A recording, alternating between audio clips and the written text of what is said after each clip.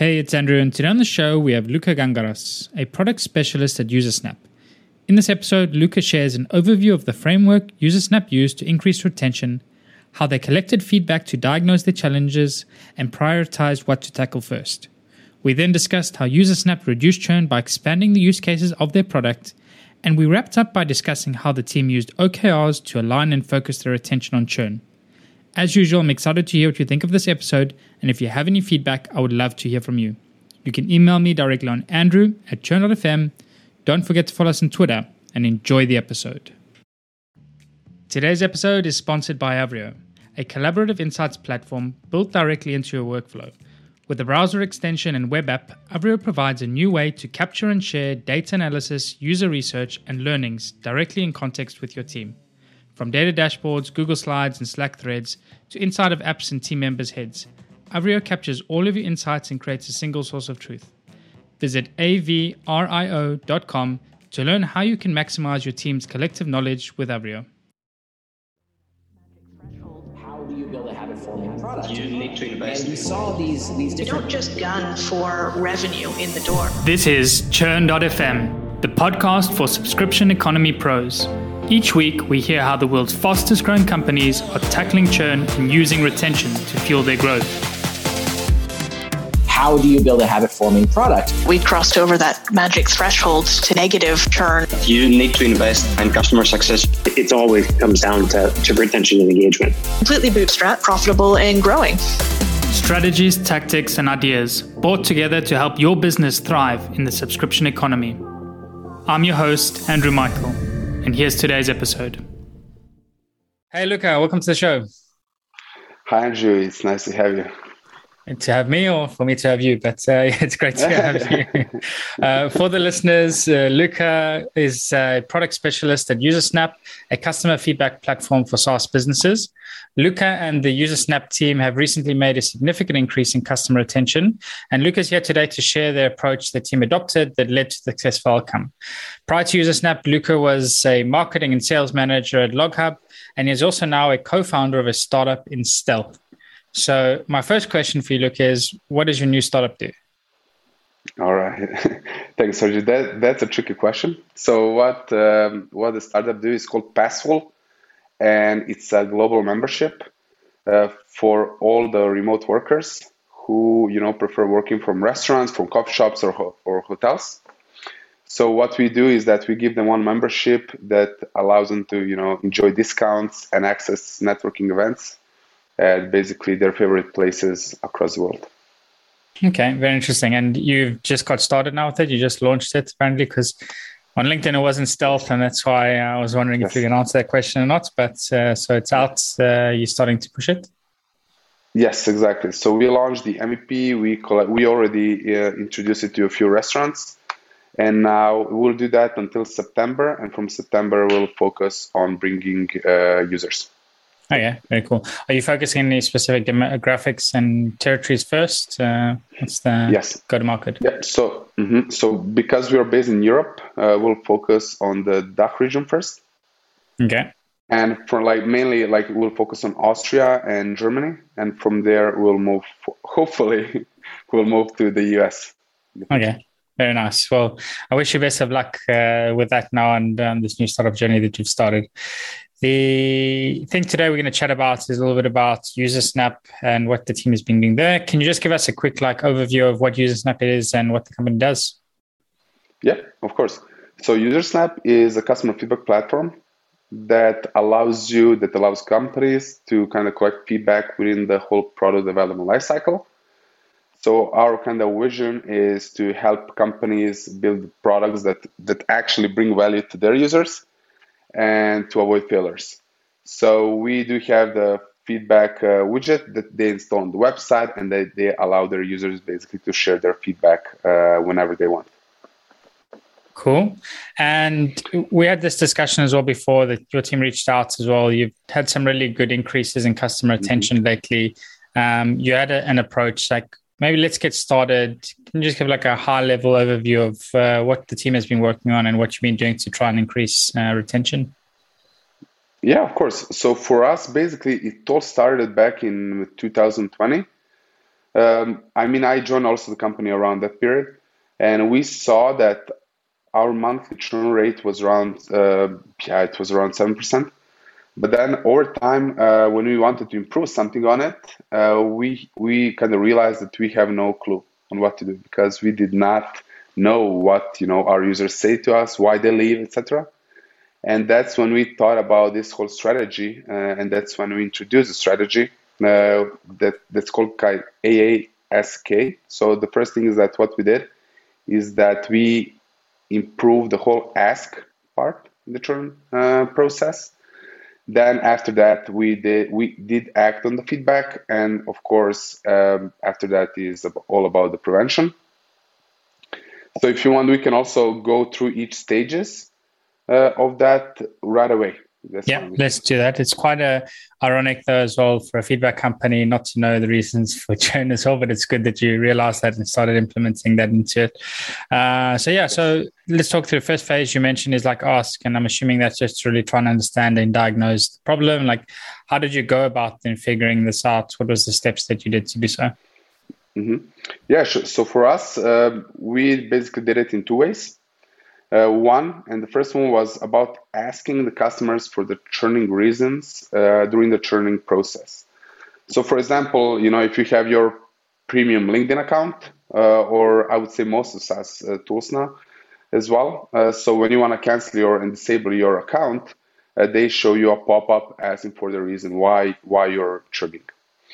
And we did not have this in place before that. And once we introduced it, it really helped us a lot, because we could also, based on that, follow up with the users depending on the reason they selected.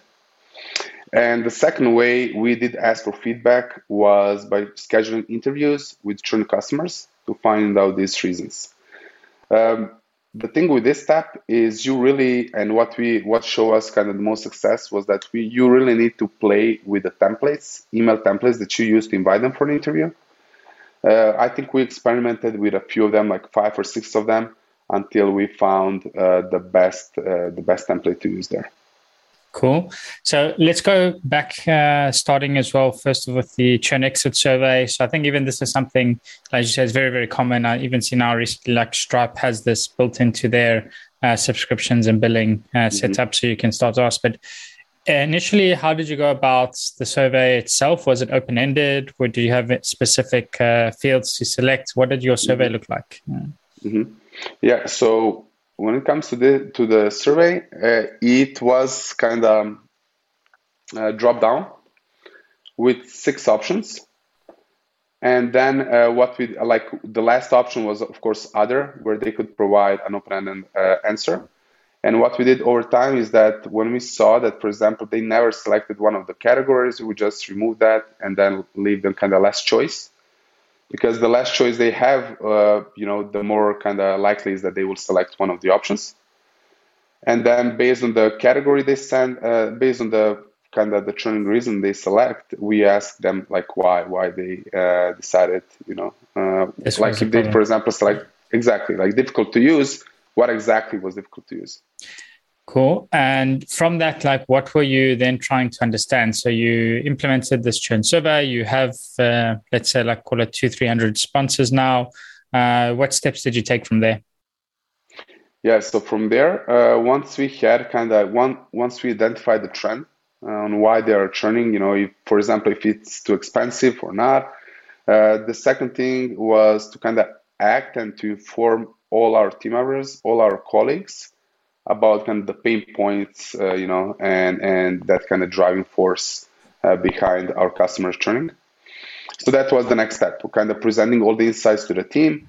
We do have, with every department, we do have like monthly check-ins where we present all the insights that we collected. And I cannot kind of thank enough to the whole team kind of to be open when it comes to acting on these insights. And because I think this was kind of the crucial step in addressing this SaaS churn.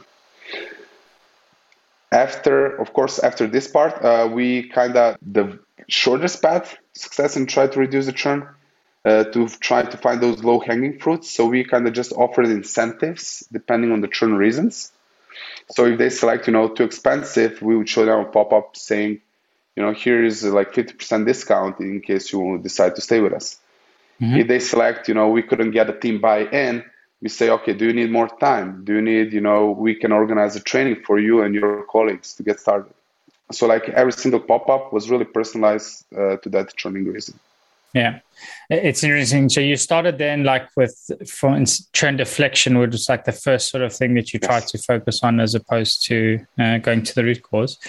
The other thing is interesting. You mentioned that as well, like offering a discount when people go to churn for it's too expensive for the reason is like, this is one of the things that I'm still out on the jury about and trying to figure out, does it actually work or does it end up hurting the business in the long run?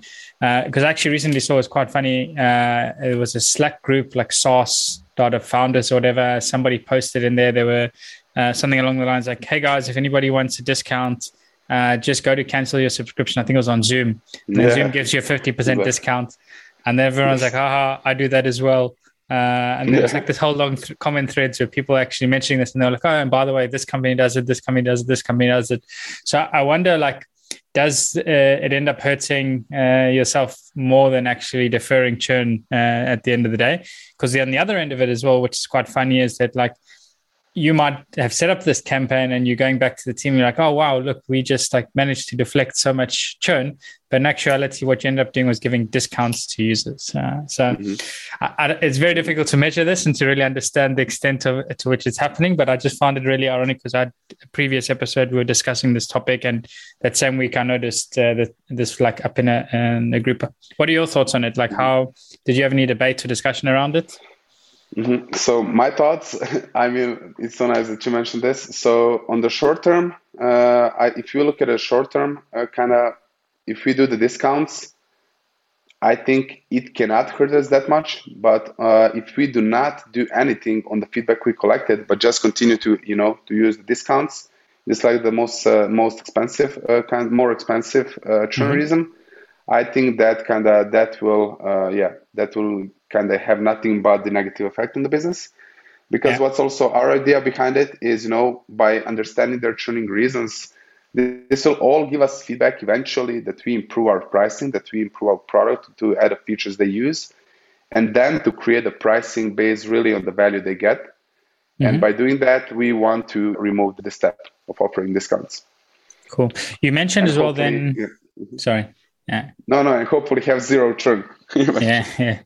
The holy grail, net negative, is where you need to get. So the thing you mentioned as well then is you had like a monthly update, or did I get that right, where you would share the insights from it? Like, what did that format look like? How did that go? Yeah, sure. So when it comes to the monthly updates, our customer success team this is like in general, they share the insights they collected with other departments, including the growth team, the product team, and the development team. So we have that sort of also creative seed that we put into every meeting where we share, some new insights or let's say some suggestions that we came up with based on the feedback we collected. Yeah. So the great outcome was that, other than having people providing constructive feedback, challenging what we came up with, we really got some cool features out of it. So what we did is that we hire a 24/7 support team, just because we work, we are from Austria, so we work in the Central Eastern time zone, and most of our customers are from the US. So, this was one of the feedback they gave us, like, you're not there where we need help. And that's when we decided to open a 24/7 customer support. Also, we changed our pricing, the pricing model based on their feedback. And it's interesting that each one of these ideas came from different departments. Nice. Yeah. During these meetings. Yeah. I think one of those things with churn and pricing is that like you always want to have a certain percentage. I'm not sure what the feedback was there, but to definitely have like a good percentage of people complaining that pricing is too expensive. Because if nobody complains, then your prices are too cheap on the opposite end. But it's interesting. We did something similar as well. I think at Hotjar, obviously, we had a churn exit survey and we're using it for quite a while. But when COVID hit was when we really started to try and get things together. We put together like a churn dashboard, and we're using Tableau at the time. So then we could actually model out the survey responses and how they changed over time on a month-to-month basis, what the reasons were. And like you say, similar to we were using NPS in the fashion, we were collecting NPS with the team and then sharing like some of the protractors and detractors. We would do the same thing then for like reasons for churn and how things are changing over time. I think this is really interesting as well, like to get a baseline for, because this is something that came up with an episode with Emmerich Ernol from Aurora Pulse, where they also used these churn exit surveys as a measure of what churn they could actually fix when they were setting targets for how much they wanted to reduce by. Because like for small businesses, for example, going out of business is not something that you're going to stop yourself as Usersnap. That's like outside of your control. So trying to incorporate that in the goal that you set to reduce is no use. So if you understand what like the true churn is that's avoidable versus unavoidable, it allows you to get a greater clarity in like what you can actually do to improve the metric and the goals that you set for your team. Exactly. I like that. The next thing you mentioned, then you did some user interviews and you experimented with some templates. Like, what sort of volume are we talking about? How many interviews do you conduct? Is this something you still do today? Mm-hmm. Yeah, so the churn interviews we still do today. However, we operate based on the different OKRs, right? And then into each OKR, we have certain KRs that we want to focus on. And for example, in this quarter, churn topic is not one of the topics that we want to handle. And that's why we do not give it that much priority. Having in mind that we are not, a big company, we are 20 people actually now, 20 people startup. We kind of just put this whole project on hold, but in general, we are, conducting the churning interviews, I would say, regularly. When it comes to the amount of call, I think we did around 20 or 30 interviews eventually. Cool. And, and it's really good. And that was also surprising to me because I always expected to kind of, when we have the churn interview, that you expect that people are kind of angry or, they're frustrated about something. But in general, most of the times they were kind of really super friendly to share their feedback and to give you suggestions on what to improve. Mm-hmm. And also, majority of these interviews were just about that their kind of project ended and that they love the tool and then they just give you a few suggestions for the future. So that's why I'm super positive about that. Yeah, I think the challenge as well, especially with churn exit interviews, is like the survivorship bias of those that actually agree to do it versus those that don't, and what you're going to be getting then, because perhaps like the really pissed off people are too pissed off to even give a shit about speaking to you. Yeah. So, but yeah, I think doing them those stuff, you can learn a lot in that. And for example, as you mentioned now, like the project has ended. I think that's definitely something you would maybe see as one of your use cases on a specific persona. We actually similarly saw it at Hotjar, where you'd have a lot of agencies that were using the product and you had this periodic churn where they would do a project, churn, come back, do a project, churn, come back. And it ended up having like an impact you could see on like the reactivation metrics itself and on activation. So it ended up being like a total net positive because it wasn't like really the customer was actually churning. I'm not sure what they've done to try and figure that out nowadays, but I think there's definitely for a lot of companies this opportunity of figuring out this project-based flow and a subscription model. So you've conducted... One point to add here. Yeah. And one point to add here. Sorry, just my dog is barking. No worries. Working from home is terrible. And I'm terrible sometimes because of the dog. What I wanted to point out was that, for example, what we did based on this feedback, we started as a bug tracking solution in the past, and the majority of kind of the churning reasons was about the kind of, their project ended. And that's why we also realized that we need to access also another area. And that's when we shifted towards the customer experience because we wanted to make our product stickier. And, now when it comes to the churning reasons, now we have other churning reasons. Like, the project ended is not anymore like the number one. Yeah. Because now if we have more departments using our software, that means that, the product will become stickier They will not drop out, as soon as their project ends. So that was really also a learning lesson for us. Well, so it sounds like as well, then you use like expanding the number of use cases for the product as a way to increase engagement for the tool. And then what else did you try then? So you said, okay, like this was a concerted effort across the board with the team. You did initial research. You then started with the low-hanging fruit, like churn deflection. You introduced and encouraged new use cases. What else did the team do that you felt was really, really effective? So the other thing two more things that we did based on the feedback. One is that we improved the whole user onboarding experience.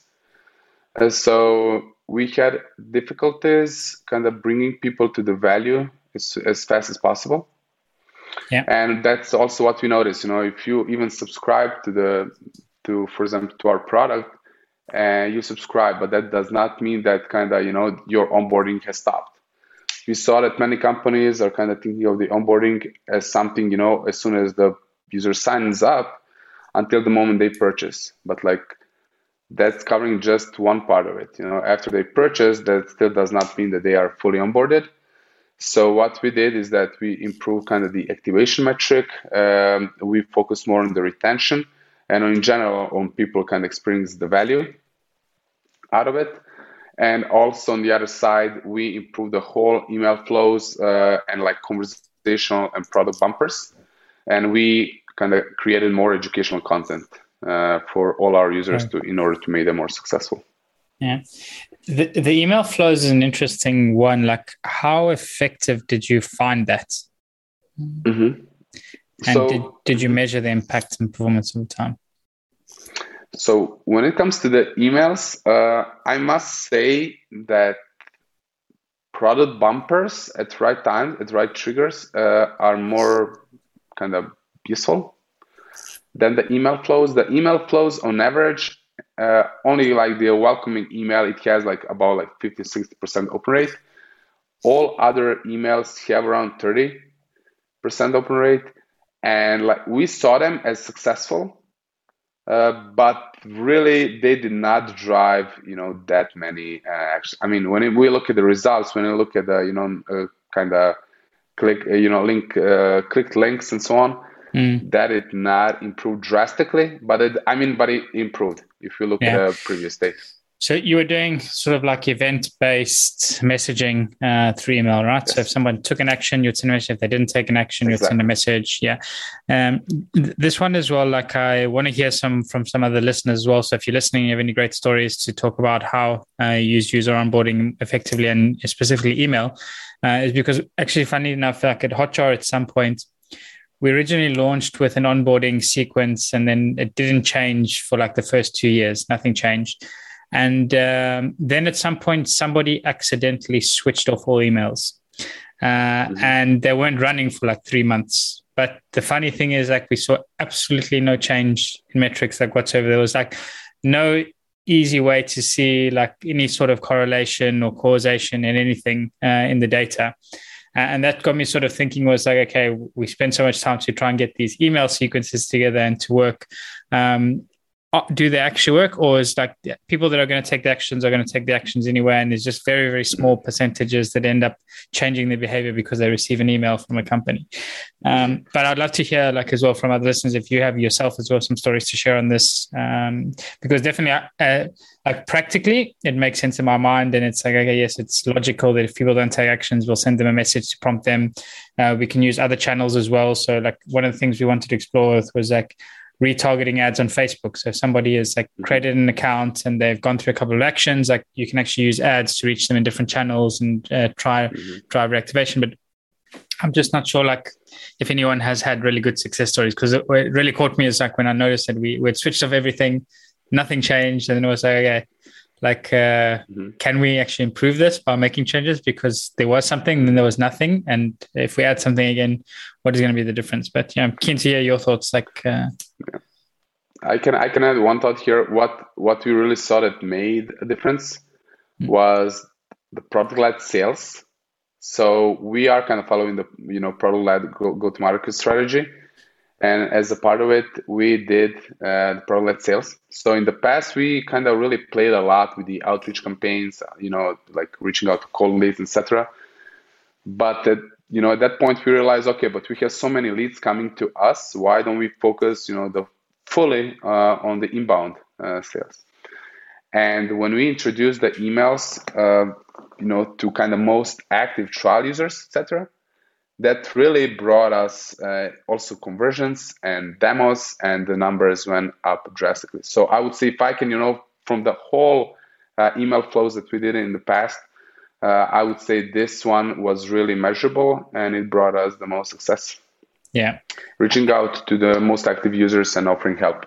To book for leads and stuff. Yeah, I think that makes sense as well to a large degree, because then it's more of like a customer success initiative, or even sales lead trying to close deals and really trying to give more of a handheld white glove experience. And I think that definitely there's no doubt in that being. But again, I think there's survivorship bias in that, is that the people that are going to agree to it are already the people that are pretty happy with the product and want to learn more about it or want to get a better experience. So it's for me as well, this is something I want to like explore a little more with the show and speak to a few people who've actually seen really good success in the space. I look at my own metrics as well. And when I look at sort of like, we use Intercom, we set up specific goals, and we see like the conversion rates. But if you do like split tests, you can see pretty much like the same percentage of goals achieved for the cohorts that get the emails versus those that don't. And it's negligible, the difference. But And the thing here is that with these calls, when you're approaching your customers from that kind of customer success point of view and not from the sales shoes, the thing is that, and you do this regular check-ins with them, they'll be more willing to share with you, let's say the negative feedback they have. You'll see when the kind of red lights turn on. Yeah. They'll be more open about speaking about their issues, etc. So this is all something that I think is the most valuable when it comes to these regular check-ins. For sure. Like I think with the check-ins and stuff, one of the things I really like was AppsFly's approach, Ziv Pillard shared, is they set their customer success targets to actually increase engagement for their product. So what they would do is they would, before calls, they would see the clients, they would see which features they'd use, what they had activated. And then they would just like on the calls, try and encourage them to use the new features or to increase engagement with those. So using like the one-to-one conversations as sort of an adoption flow and an event-based adoption flow, if you want to call it that, to try and increase actions. And they found really good success in that, in helping increase engagement all around.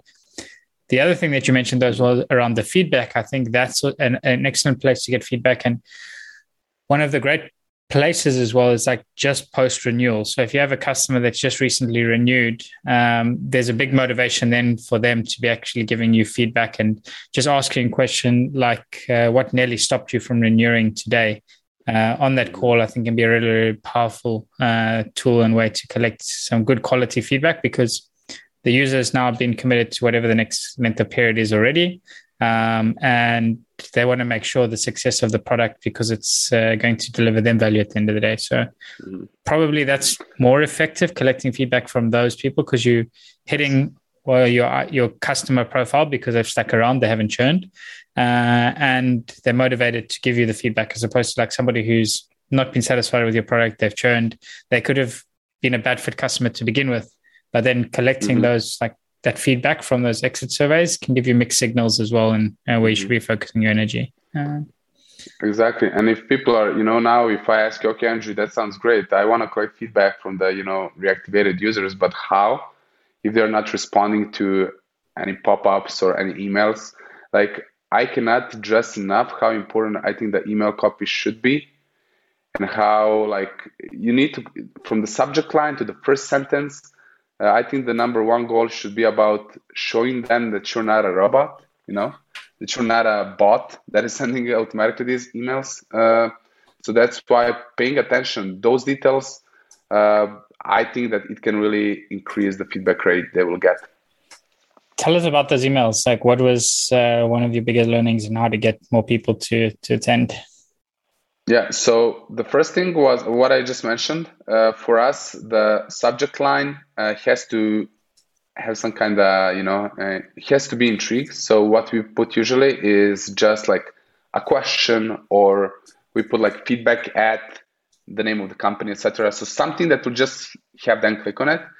And then in the first sentence, we always put the personalization, but not personalization by, just stating their email, company, role, whatever, but rather, oh, I just opened my laptop and, saw your name in the user base, whatever, but something like that's really related to the action why you send them an email in the first place. And after that, what we saw the best when it comes to booking interviews was offering a voucher and stating that the call will be research only. So it's not, there is no tricks, basically. So it's a research only. It will take, 30 minutes. We really want from you this, and that. No preparation needed, nothing. And you'll get an Amazon voucher. So it was really quite straightforward. And yeah, and that's what, like, if you want, I can also send you the template we used for that. Yeah, that'd be good if we can add that as notes as well later for the listeners. Yes. I think that's interesting. Yeah, so definitely like having really good, strong copy with emails is important. And interesting that you use Amazon vouchers as well. I think, unfortunately, at this stage, you need to sort of offer a carrot to get people to join along and come in and give up their time as well. Yeah, exactly. We did a survey on LinkedIn on that. Like, what is the what's the reason when you decide? Why do you decide basically to participate in a research call? Mm-hmm. And the majority of them. So the first two options were, the first one was because of the voucher monetization reward, and the second was because they want to shape the product. They want to kind of leave that trace, right? Yeah, nice.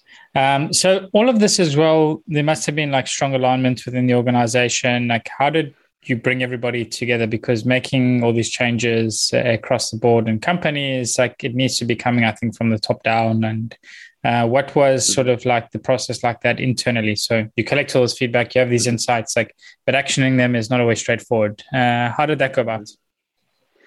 Yeah, so it's great in our company that we have a flat structure. And we are all kind of open to feedback in that sense. So there is no, the strong leadership who makes all the decisions themselves. And then, we're just there kind of to implement it. But rather, everything should be based on the research and on the evidence. And that's the main driving force in our case. So if I say, okay, these 10 customers said that, we need to improve, our pricing, or I don't know, it's too expensive.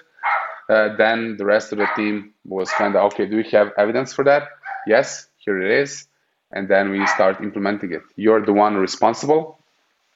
And if it doesn't work, then you're the one, who is, who has to bear with that. But on the other side, all right, you're also the one responsible for the benefits. Yeah.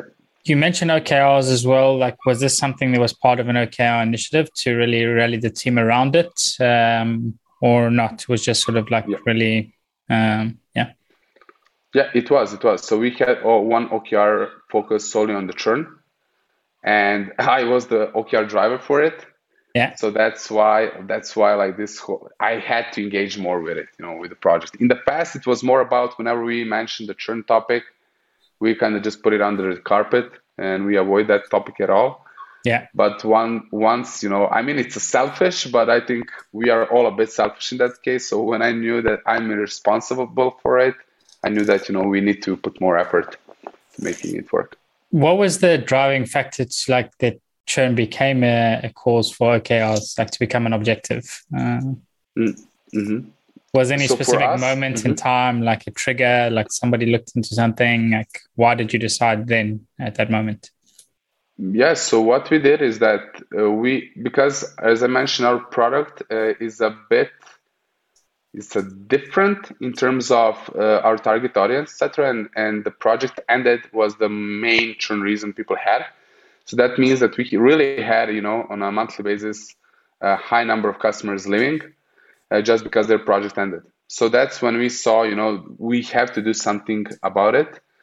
And once that whole topic was introduced, when we noticed actually the number of customers leaving and coming, we knew that If we just increase the acquisition and we bring more people into it, we'll still have a lot of them leaving. So we needed to improve retention in order to grow. So that was the main reason why we decided to put more effort into it. Nice. And you also know probably that retaining a customer is much cheaper in that sense than acquiring a new one. Is it? I haven't heard that before. It is. No, I'm joking. Cool. So, Luca, I want to make sure I ask a question, ask every guest, because I see we're running up on time as well now. Let's imagine a hypothetical scenario now. You join a new company, churn and retention is not doing great. The CEO comes and says, hey, Luca, you're in charge. Like, we need to turn things around. There's 90 days. What do you do? The catch is you're not going to tell me I'm going to put out an exit survey or I'm going to speak to customers and then figure out the problems and start there. You're just going to take one tactic that you saw that's been effective in the past and run with that blindly, hoping it works at this new company. What would you choose and why? What would I choose and why? Yeah. So I would definitely, in that case, I would just talk. I would talk more to the angry customers. No, you can't talk to customers. This is the guy. You have to pick a tactic that you've seen that was worked. Okay, got it. Out of all the things that maybe you did recently, like what is the one thing that you found was most effective in reducing churn? Mm-hmm. So for us, the most one was to work on based on the insights we collected, was to kind of improve the product accordingly. So what we did was most like see if there is any additional way you can add more value to their journey and work on that, because that's, I think, behind everything we did, that's the core. That's what helped us increase the retention. Mm-hmm. That's like, it's like, see what, people are not leaving because they're paying high price. People are leaving because they're not getting enough value for that price they're currently paying. Yeah. So this would be the main tactic I would pick. Cool. Yeah, I think definitely there's an X as well put together at some point, a post on this in terms of like, what is the cost versus value matrix? And I think you can map this out pretty nicely of like, and cost can be a value of like monetary, can be time, and then value can be whatever it is they're trying to get out of your service. And typically you can put this in like a 4x4 matrix and you can look at your customers and you can see, okay, what are they paying versus what the value is? And if they're paying a lot and getting little value out of your service, they're probably the most likely to churn. If they're paying a little and they're getting lots of value, they're going to be the least likely, and so forth. And it's actually an interesting exercise to run from like a data analytics perspective, which you can do with your own data. And you can see you have different companies on different plans, and you can take a look at, okay, companies on the highest plan are paying the most. Like, are they using the service regularly? Are they engaging? Are they not? It sounds pretty obvious, but when you do it on a few different like verticals and metrics, you'll be able to slowly start to see some interesting patterns as well that can help you identify good segments as well as like what you can do to improve. Nice. That's a good point. What's one thing that you? If I can add, go for it. Sorry. Yeah. So one more note that I would love to tell everyone that kind of I made also that mistake at the beginning. And that's what I said about listening to the angry customers. Just because when they share negative feedback with you, what I did more was, I was just thinking, oh, that's just one user, one opinion. I don't care. Or, it was just like, it was an isolated accident in a sense. Mm-hmm. So as a result, nothing happened. So I didn't learn anything from that. But now the thing is that whenever someone complains, do a list, check in, okay, to which particular issue that complaint is related, Are they complaining about the whole system, about the business, about the processes? What is their use case? Kind of each negative feedback, kind of analyze a bit. And then based on understanding of that whole context behind it, you will kind of find out more from that customer and the issues they had. So that's definitely something I would suggest to everyone. Good to pay attention. And also, I think it's like typically if not everybody complains or gives good positive feedback, it works both ways. So like typically like you only get a fraction of the number of people that actually have something to say about that specific issue, about that specific value that they're getting. So like paying attention to when you do get these pieces of feedback is gold. And the more you can be able to quantify it, then going back and saying, okay, like we heard this, but do we see this in data, or do we hear this in other channels from our customers? Very important. Yeah, exactly. What's one thing you know today about churn and retention that you wish you knew when you got started with your career? One thing that is, that's actually, I got quite a few ones. So the first one is basically, let me think about it. No, that's actually a good one. So maybe that, just by having a customer, like when customer leaves, it doesn't mean that they left, I would say, for granted, and that there is a way that, they come back if you improve your services, your product based on what they tell you. So listening to your customers, taking their feedback and iterating, improving.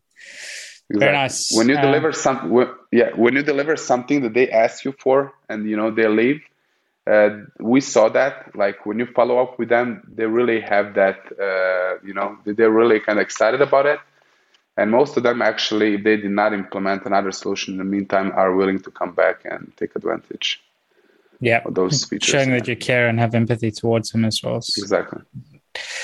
So, look, it's been a pleasure chatting to you today. Is there any sort of final thoughts you want to leave the listeners with? Anything they should be aware of, or how to keep up to speed with your work? Yeah, sure. So you can definitely add me on LinkedIn. I'm super happy to talk to other people. Actually, in free time, I do discuss different creative ideas and business issues companies have. So if you have anything you want to share with or talk with, just add me on LinkedIn. And I hope to meet you there. Awesome. Well, thank you so much for joining today. It's been a pleasure chatting to you and learning from you, and wish you best of luck now going forward and the new journey you started with the startup as well.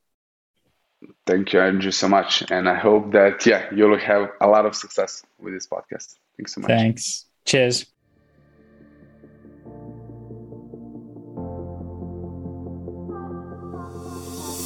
And that's a wrap for the show today with me, Andrew Michael. I really hope you enjoyed it and you're able to pull out something valuable for your business. To keep up to date with Churn.fm and be notified about new episodes, blog posts, and more, subscribe to our mailing list by visiting Churn.fm. Also, don't forget to subscribe to our show on iTunes, Google Play, or wherever you listen to your podcasts. If you have any feedback, good or bad, I would love to hear from you, and you can provide your blunt, direct feedback by sending it to Andrew at churn.fm. Lastly, but most importantly, if you enjoyed this episode, please share it and leave a review, as it really helps get the word out and grow the community. Thanks again for listening. See you again next week.